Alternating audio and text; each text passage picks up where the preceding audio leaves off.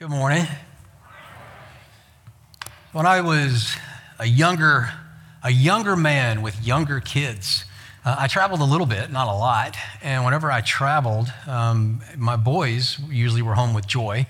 And when I came back, they always eyed me with suspicion, with excitement, anticipation. I've always played a game with them. They always wanted to know, when you left, Dad, what did you bring me? Now, when I would come home from trips or whatever, they were happy to see me. And Joy's like, hey, Dad's home. And they're like, yay, Dad's home. But they were eyeballing my suitcase and looking at me and just trying to figure out what it was that I may have. And they would ask me, did you bring me anything? And I'd be like, I forgot, I this time. And they knew that wasn't true. And so I'd go in and open my suitcase up and unpack. And surely they'd be there watching, both of them, Richard and Nathan, just waiting because they knew I was going to bring them something. And so when we finally found the thing that I had stashed in my suitcase to bring them, they're so excited. They got their thing. Dad's home. And I was thinking about that. And I was thinking that that's how kids act, right? That's how you're supposed to act when you're a child. When you're a child, you're supposed to expect your dad to give you things, and you're even supposed to anticipate that. And when you see him and you're excited about him, sure, you love him, but you want the stuff. But as you grow, as you age, we are supposed to grow out of that. And some of us don't. So it occurred to me this week that it is impossible to have an authentic relationship with someone when you're always trying to get something. You know anybody like that? It's impossible to have an authentic relationship with someone when you're always trying to get something from them, when you're always playing an angle. And I think that's one of the things that Jesus had one of the most difficult times convincing people of, that as they met him and came to him, surely wanting something from him, that as the relationship matured, they needed to be willing to give something back to him. And some people weren't always interested in that. This Thanksgiving, I want to talk to you about that. It's a story that you've heard before. You've heard before from me. You've heard before if you've been in church any period of time. If you're a churchy like me, you probably, when you were a little kid, probably heard this with your teacher in Sunday school, maybe on a flannel graph. You've heard it probably from pastors. You've probably heard it from people doing dramas and acting it out. It's one of the most famous miracles in the entire Bible. There are only 2 miracles that are listed in all 4 Gospels like this miracle and the resurrection of Jesus. It's important. It's one of the largest in scope, and it affected the largest number of people, and it occurred to Jesus, or occurred through Jesus, at a time that was inconvenient. Anybody ever been tired? Anybody ever been burnt out? Anyone ever been at the end of their rope? Anybody ever been hungry? I have some friends right now who are on a diet, and we were talking the other day, and they're like, I'm just so sick and tired of this. I'm always hungry. You know what it's like to be hungry on purpose. You know what it's like to be hungry because you just don't have time to eat. My wife will do this. At the end of the day, she's like, I'm starving. And I'm like, did you eat anything? And she goes, oh, no, I forgot.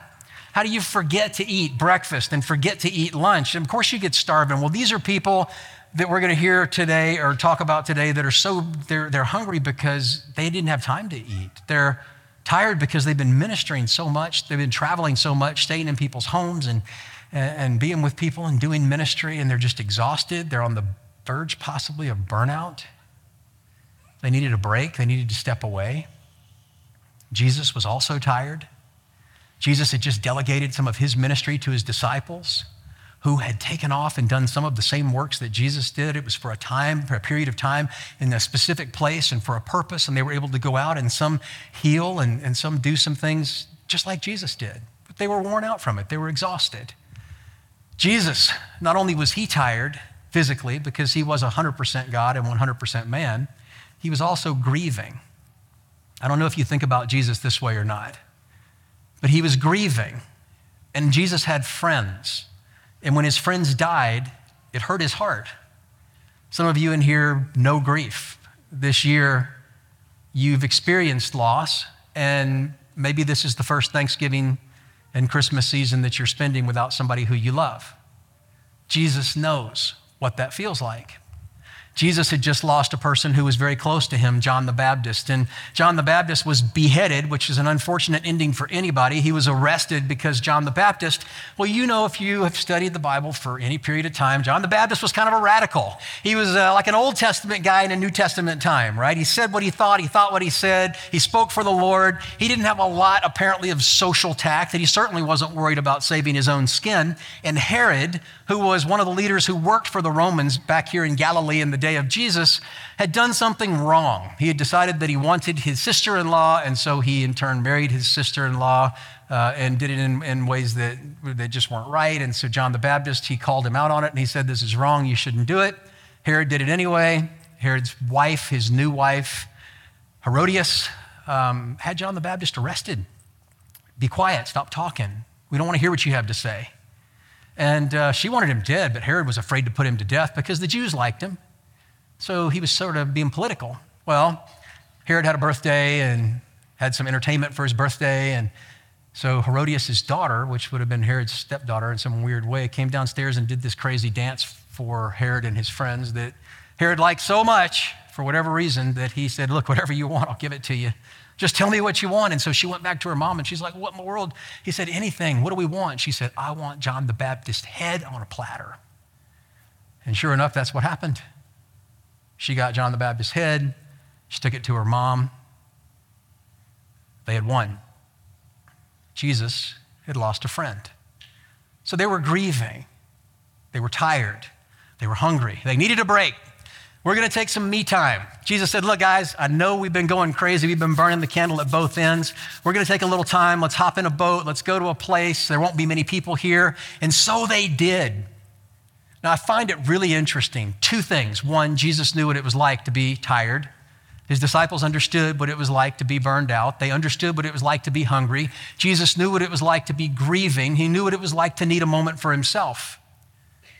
But he also knows what it's like to not allow needing a moment for yourself to keep you out of what it is that God's trying to do that's much bigger than we are. And what I have seen in Scripture and what I've found in my own life is that many times God does the most amazing things around us and through us when we think we have nothing left to give. So if you feel like you have nothing left to give, you feel like you're at the end of your rope, good news, you might be where God wants you right now. Now, let's pick up the story, and this is going to be a lot of fun. Sometime after this, you may ask, are the things I just told you. Sometime after this, Jesus crossed to the far shore of the Sea of Galilee, that is the Sea of Tiberias, and a great crowd of people followed him. Now, this is not what Jesus wanted to see, not what the disciples wanted to see, more work. People are coming. He's supposed to be taking some chill time, some me time, some time away. And the crowds were coming. Now, this is mentioned, this miracle 4 different times in each of the Gospels. Each of the times adds a little detail, and you should read each of these. If you don't know how to find them, it's super easy. Just pull out your phone, not now, please, or your iPad, and just Google it, or whatever search engine you use. Feeding of the 5,000 in the Gospels. It'll bring up each passage. Each passage has a little bit more detail, not conflicting, but complementing, and paints a better picture, a more comprehensive picture of this story. So the Bible says that when Jesus looked at the crowds, he was moved with compassion. Compassion is a word, moved with compassion, means that even though he felt like he had every reason, and the disciples felt like they had every reason to take a break, that he saw the crowd and was moved in his gut, physically, his bowels is literally what that means, and he was moved to action. So he looked at his disciples and he said, guys, this is an opportunity. And even though it's not great timing, it's God's timing. And so we're in. So Jesus crossed to the far shore of the Sea of Galilee, and a great crowd of people followed him because they saw the signs he had performed by healing the sick. The crowds just wanted the stuff. They just wanted the show. Now, Jesus, knowing the crowds, put yourself in the situation. You're not Jesus, neither am I, but you can picture what it would be like to be there. You worked hard. You've given everything you have. You're getting ready to take some time with Jesus. to hang out and have your questions answered, to connect. Your best friend, here come the crowds. Jesus didn't get irritated. The disciples perhaps whispered in Jesus' ear, all they want is stuff. They just want the stuff. Send them away. And Jesus, and this is really important, this is what I want to share with you. We're going to pick the pace up here because we have some fun stuff going on this morning. Jesus did something and taught his disciples to do something that if you and I do, it will cause a lot less confusion in our lives. It will cause far fewer broken relationships.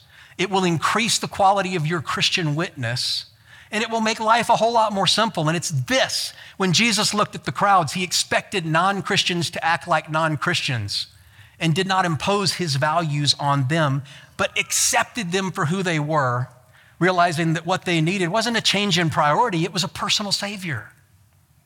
But you and I look at the world around us so many times and we get so frustrated and angry because we expect people to act like us and have our values and vote the way we think we should and everything else. It separates us and alienates us. And Jesus, with his arms outstretched, he said, hey, the timing's not great, but I love you. And his compassion demonstrated that their pain wasn't unfortunate or somebody else's problem, but their spiritual pain and their physical needs were Jesus' problem.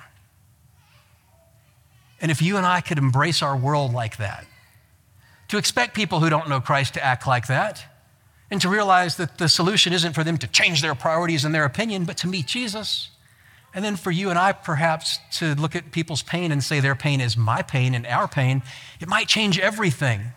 And so Jesus, he decided to do that. He went up on a mountainside, he sat down with his disciples, and the Bible says the Jewish Passover was near. Now, we're going to almost certainly be in this passage, this section of scripture, for 8 weeks together in the spring. And so I'm trying to not dive into every single little nuance and point this morning and give you 8 weeks worth of messages in 30-ish minutes. But this is one of those things that you're going to come back and we're going to talk about in the spring. So make sure you come back next week and then also in February, okay? When Jesus looked up and he saw this great crowd coming toward him, he said to Philip, who must have been the administrator. Pastor Dan is a person with great faith. He calls himself the dream killer because when we as a staff say, why don't we do this? He's like, we can't possibly do that. It's his job. It's not a lack of faith. He looks at the logistics. Well, Philip was probably the administrator of the group.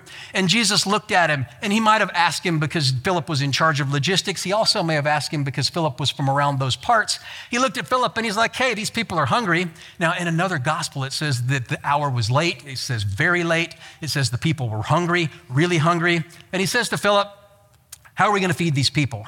And Philip looked at the crowd, looked at his bank account, and he said, we can't, it's impossible. Now, the need is too great. We can't do anything, so we should do nothing. That's what Philip said. Now, it's easy to be judgmental and to say, how could a person who walks with Jesus have that little faith?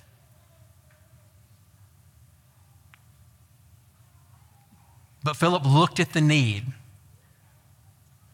which, by the way, can be viewed as opportunity.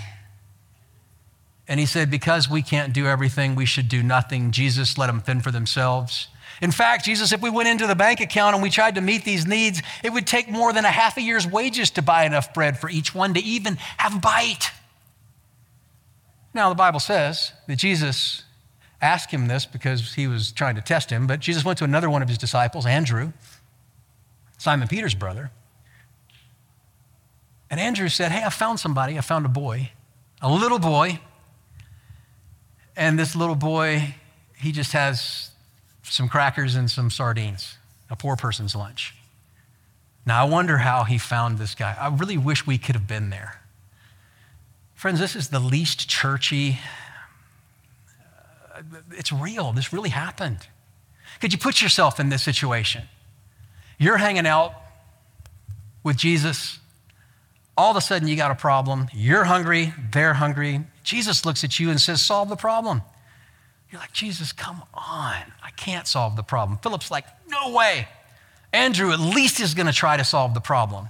So he looks through the crowd. Now, have you ever looked for something that you didn't want to find, right?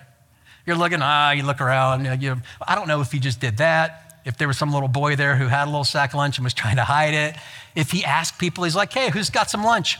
But what happened is Andrew comes to Jesus and he's like, I got this kid, this little kid who had a good enough mom to pack him a lunch because the kid was going to go see the Jesus show.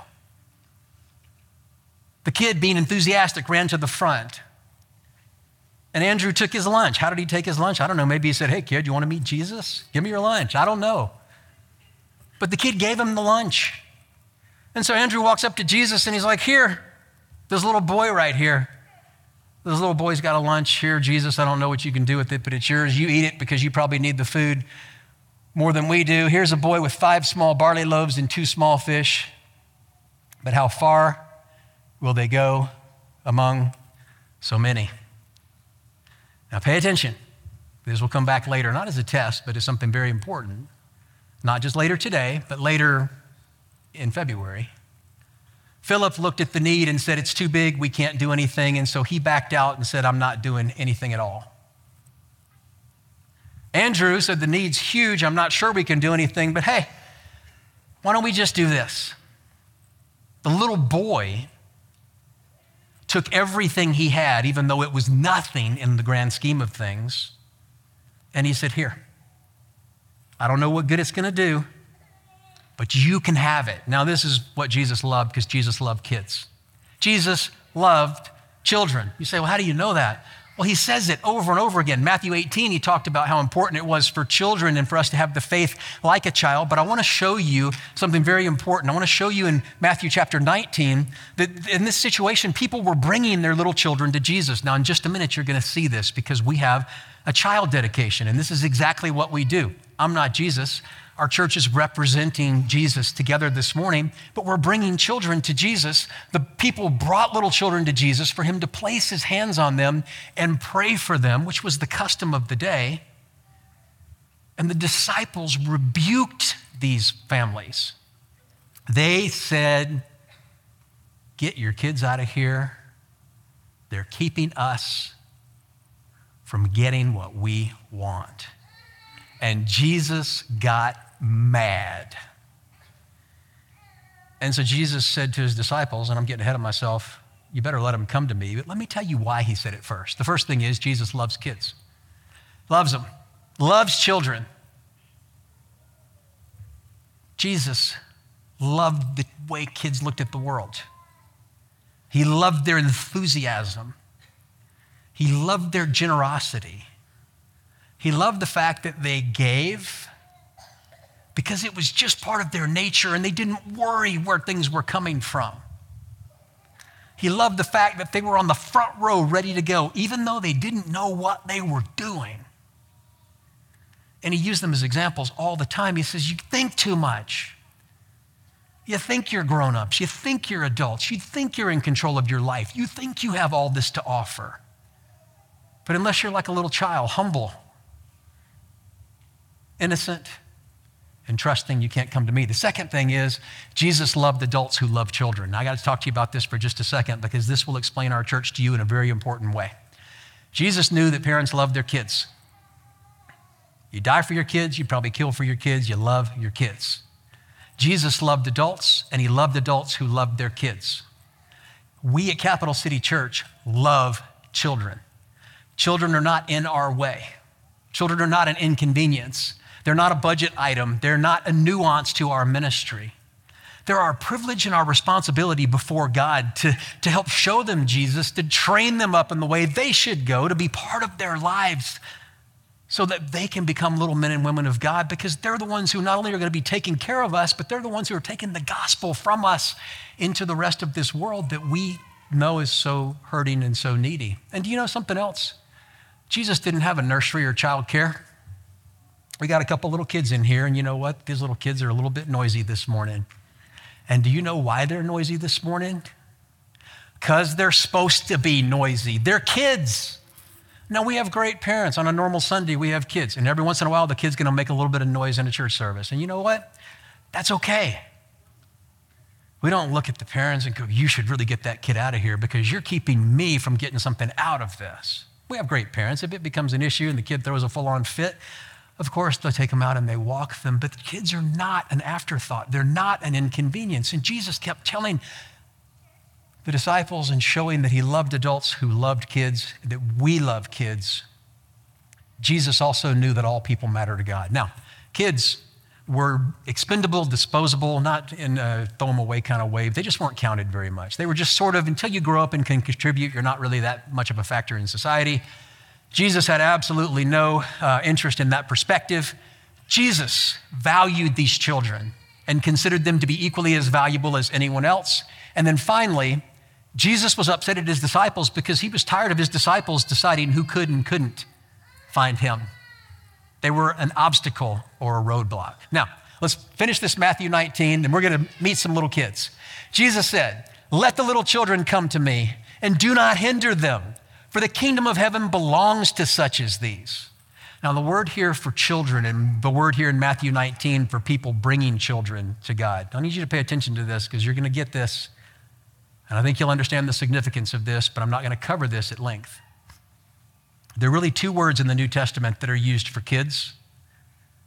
One is used for small children. People were bringing small children to God. Another word is infants, babies. And people were bringing babies and infants to Jesus. The same word was used and is used in the New Testament for living babies who have been born into this world and living babies who are still in the womb who have yet to be born into this world. The same word was used when John the Baptist leapt in his mother's womb. Before he was born, a baby, given the same respect, appreciation, and rights inside the womb as out from Jesus himself. Not subtle, not insignificant, but easy for some to overlook if we try. Jesus said, "Let the little children come to me and do not hinder them, for the kingdom of heaven belongs to such as these." And then he placed his hands on them, and then after he did, and only after he did, then he went on with his business. It's so important, so let's do that now. We're going to dedicate some babies to the Lord, some children to the Lord. This is one of my favorite things to do at Cap City Church. So as you can see, this morning, plus the baby dedication that we had in the spring, the pandemic has been good to Capital City Church, and our nursery is filling up. It's super exciting for us to be able to be part of an important day like this. What a great looking group of families, of kids and parents. And church, we have a responsibility in this just like the parents do. It's our responsibility to continue to create the kind of church that points kids toward Jesus. It's our responsibility to continue to create the kind of church that cares about and loves parents who love their kids and they want to point their kids toward Jesus. It's our responsibility to be part of these children's lives as surrogate brothers and sisters, aunts and uncles, grandparents, whatever the case would be, to point these kids toward the Lord, to support these parents, to support these families. And it's not just our responsibility, but it's our joy to be able to do that. So as a church family, what I'd like to do is ask you if this is your intention, to be part of these kids' life as much as you can as we continue to grow a church like this, and also individually take responsibility like this. I'm going to ask you, church, do you agree to this? And you say, I do. All right, very good. Now I'm going to ask you parents and grandparents who are up here, if it's your intention to raise your kids in a Christian home, to point them toward Jesus as best you're able, to teach them about the Lord, and when it's time, when they begin to ask questions, you can tell them how it is that they might find a personal relationship with Jesus, to do everything you can to create little men and women of God. Is that your intention, parents? All right, well, it's our privilege then as a church family to recognize that and to take responsibility in that and to support you in that as best we can. We love you and we're proud of you, and I want to pray a special prayer for you right now and for these little ones. Father, we thank you so much for these little men and little women. I thank you for the lives that they already have, for the significance that they have in this kingdom, in this world. I thank you for the role that you have prepared for each of these, that we don't know what that role is, but you do, and that you've created something for each of them in this life that only they can do. It doesn't look like it now, Father, because they're little, but you have plans. And so I pray that these families, that this church, that we can be part of that plan, that we can help encourage and pray for and support in every way these little ones as they continue to find their way to you. I pray for these families, for these men, women, grandparents, parents. And I pray, Father, that you would give them strength, that you would give them a supernatural ability to have patience and grace with their kids and their grandkids, that they would see opportunities to nudge them towards you, that they would provide for them and protect them. And I pray, Father, that you would give them that ability. I thank you for mornings like this, for times where we can acknowledge to you that you have given us the greatest gift through these kids, and that we in turn are symbolically giving them back to you. In Jesus' name, amen. All right, we could go home now, but we're not gonna quite yet. I gotta finish the story. If you've forgotten already where we were, I just wanna remind you where we were in the story. We had Jesus and his disciples who were a little tired, who thought they had given everything they could possibly give. They saw an opportunity, they were moved with compassion, and they decided, even though they didn't have a lot, that they were gonna give everything they had. So they engaged the crowd. You got Philip, who saw a huge need, and instead of seeing this need and recognizing that every problem is a possibility, he said, no way, it's too big, I'm not interested, I'm not gonna be involved. Then you had Andrew, who was kind of quasi in, quasi out. He's like, yeah, I'm gonna find this kid, but I don't know what you can do, Jesus. I don't want you to be mad at me, but I really don't wanna help solve the problem. And then you've got a child. The child reminds me a lot of Jesus back at the very beginning of this story. The kid didn't have much. The kid had a little lunchbox, a little sack, and he had some poor people food. He had a few crackers and a couple sardines. So you have one kid, you have Andrew, who brought this lunch to Jesus. Say it's a bagel. And Andrew says, here, Jesus, there's a bagel. I don't know what you can do with the bagel, but maybe at least you can eat, because after all, you're the teacher. You need energy, and the rest of us, I guess we can just watch. So Jesus has a bagel. And the disciples are watching, the crowd is watching, the kid is watching, and Jesus does something that looks crazy, but we know it's not, because it's Jesus. He takes this bagel and he breaks it, and he calls his disciples, 12 of them, into 12 even portions. He breaks these crackers and these sardines and gives them each to one of the disciples in their bucket and says, here you go. Here is a piece, 1/12 of a cracker, 1/12 of a sardine. Put it in your bucket. And the disciples said to Jesus, what in the world am I going to do with 1/12 of a bagel in my bucket? So the disciples are standing there, and Jesus literally looks to heaven and gives thanks. Now, if you're with me in the desire to be honest and transparent, I would be a hair skeptical. Let me read to you from the Bible what Jesus did. He said, have the people sit down. There was plenty of grass in that place, and they sat down. About 5,000 men were there. So then Jesus took these loaves, but they're crackers. They're not Wonder Bread loaves. They're just crackers. Took these crackers, broke them up, gave them to the 12. These are details that are included in the other Gospels. And said, I want you to take these and give them to all the people. Now, another gospel tells us they were seated in sections of 50 and 100 with aisles in between. So the disciples are standing there with a bucket, and the bucket or the basket is empty except for one piece of a bagel. And Jesus steps back and looks to heaven, and he gives thanks. Now, I would be wondering what in the world Jesus is giving thanks about. Jesus, you just stole some kid's lunch, right? I mean, that sounds sacrilegious, but what do you think if you don't know? I mean, here you took this kid's lunch. At least his mama was a good mama and made sure he was going to eat when he went to the Jesus show. And you took it, and now you broke it up and you handed it to all of us, and now we're going to take this kid's lunch? And not only that, Jesus, but we're going to look dumb because we're not going to walk through the crowd. I mean, how many people can we actually go to and go through with one piece of a bagel? But it didn't bother Jesus. He stopped and he gave thanks. And he gave thanks for a couple reasons. I want to tell these reasons to you very quickly. One, because with every problem, there was an opportunity, and that's how Jesus saw it. I see our world today, the world we live in, with the social, the financial, the political and the spiritual climate that we live in, I see it as a huge opportunity.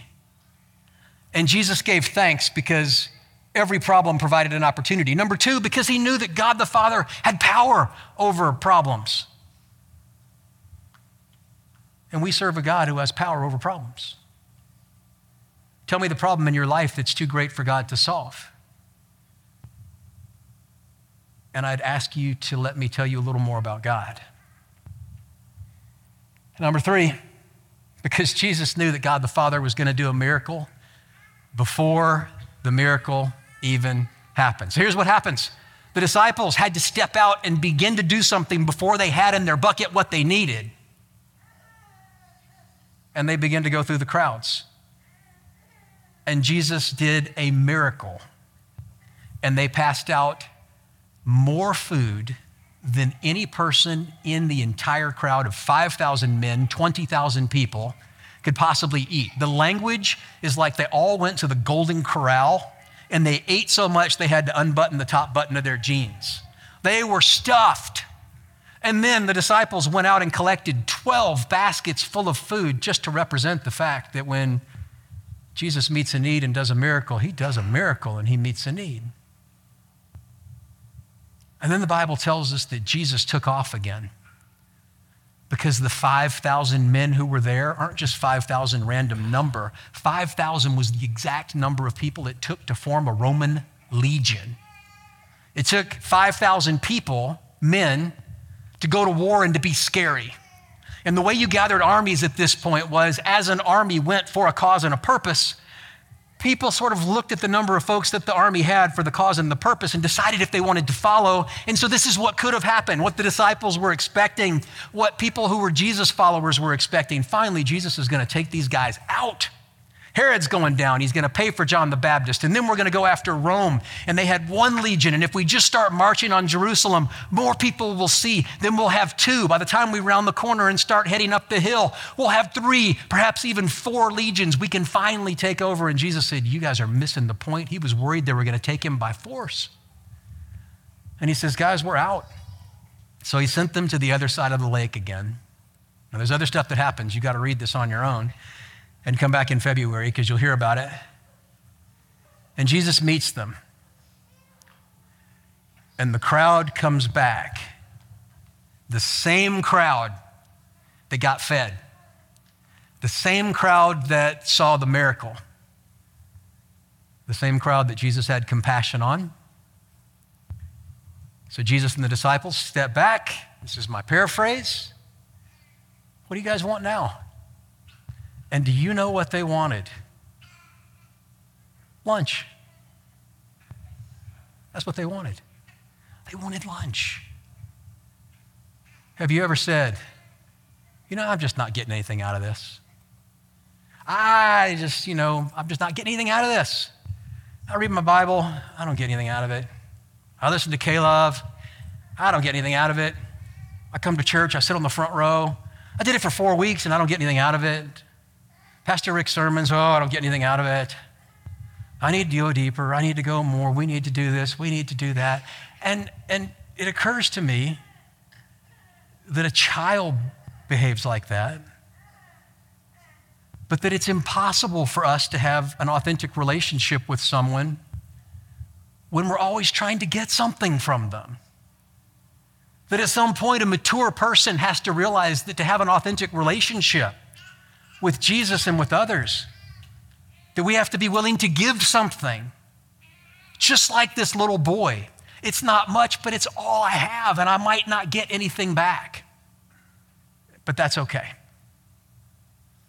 Because every problem is a possibility.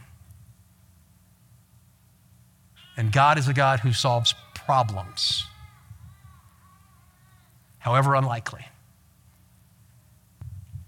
And so Jesus looked at this crowd and he told them who he was. And they said, and this is my paraphrase, not interested. What's in it for us? And one of the more sad passages of Scripture, John 6:66, just a coincidence? Men put those numbers in there. That wasn't God giving it the mark of the beast or anything. People get weird about stuff like that. The numbers are put in there by man. not the Holy Spirit, talks about how that even some of the disciples who followed Jesus took off, slipped away. Well, if there's nothing in it for us, God, if you're not going to give us the present in the suitcase, if you're not going to give us lunch, then we're out. A person of uncommon faith is willing to enter into an authentic relationship with Jesus without always demanding that he give us lunch. Now, this is a hard concept, I know. But this is what I want you to do over the next 2 weeks. This is my challenge to you. I've been trying to do this. It is hard. And some of you will probably be like my wife, and you'll argue it theologically because Joy's very smart and she knows her Bible. And then some of you will probably be like my wife, and you'll argue it practically, and Joy's very smart, and she's a lot more practical than I am. But then you'll see, as my wife did, that I'm right. I'm just kidding. I'm not sure she'd concede that. Just hear me out. It took a conversation with Joy and I. Something that I've been trying to do, and something I want you to do. What if you go the next 2 weeks between now and Thanksgiving and don't ask Jesus for anything? Well, the Bible says, Pastor, here's the theological, I can ask Jesus for what I need and he'll give me my needs. I want to give you a sermon in 5 seconds. The assumption behind those scriptures is that we're going to be asking for things that are a whole lot different than lunch. But you and I spend most of our time asking God for lunch. You put me into this world, God. It's your responsibility to keep me happy, to keep me healthy, to keep me around people I like, to give me all the money I need, to bless me in every way beyond all measure. And if you don't, I'm going to be mad at you. And Jesus is like, at some point, we got to grow up. So what if for the next 2 weeks, you don't ask him for anything? You just thank him. Now, he knows what you need. You're not going to go without. You're not putting yourself in danger. You're not jinxing yourself for any kind of spiritual retribution. You're going to reshape your perspective or your philosophy on your faith. And I've tried this week already, and it's really hard. My first response is, God, help me. But do you know, most of the time when I say, God, help me, I'm not really asking him to help me with the things that he's really that concerned about. I'm asking him for lunch. So this is what I've started doing. God, thank you. Even before I come and preach and teach to you guys, I always ask God, God, help me think clearly. Lord knows I need it. Help me communicate in a way where my friends can hear. Those are good prayers, right? But today on the way in, instead of praying that, I prayed, God, thank you that I'm getting to go be part of Capital City Church. Thank you that you've given me a message to share that's so cool that the only way that people aren't going to enjoy it is if I do something stupid. Thank you for my church family. And it totally changed my confidence. It changed the way I was perceiving my morning. It will change your life if you do it. Now, you can use your thank yous as a reminder to make sure God has his to-do list of things you need, right? God, thank you for giving me lunch. Thank you for keeping me healthy. God, thank you for making sure that my friends like me. Thank you for making sure I get my raise. That's not what I'm talking about. Your heart will change if your view toward your Heavenly Father changes. And it may take all you have, but that's all you need. Because it's impossible to have an authentic relationship with someone from whom you always want something. Father, thank you for my friends.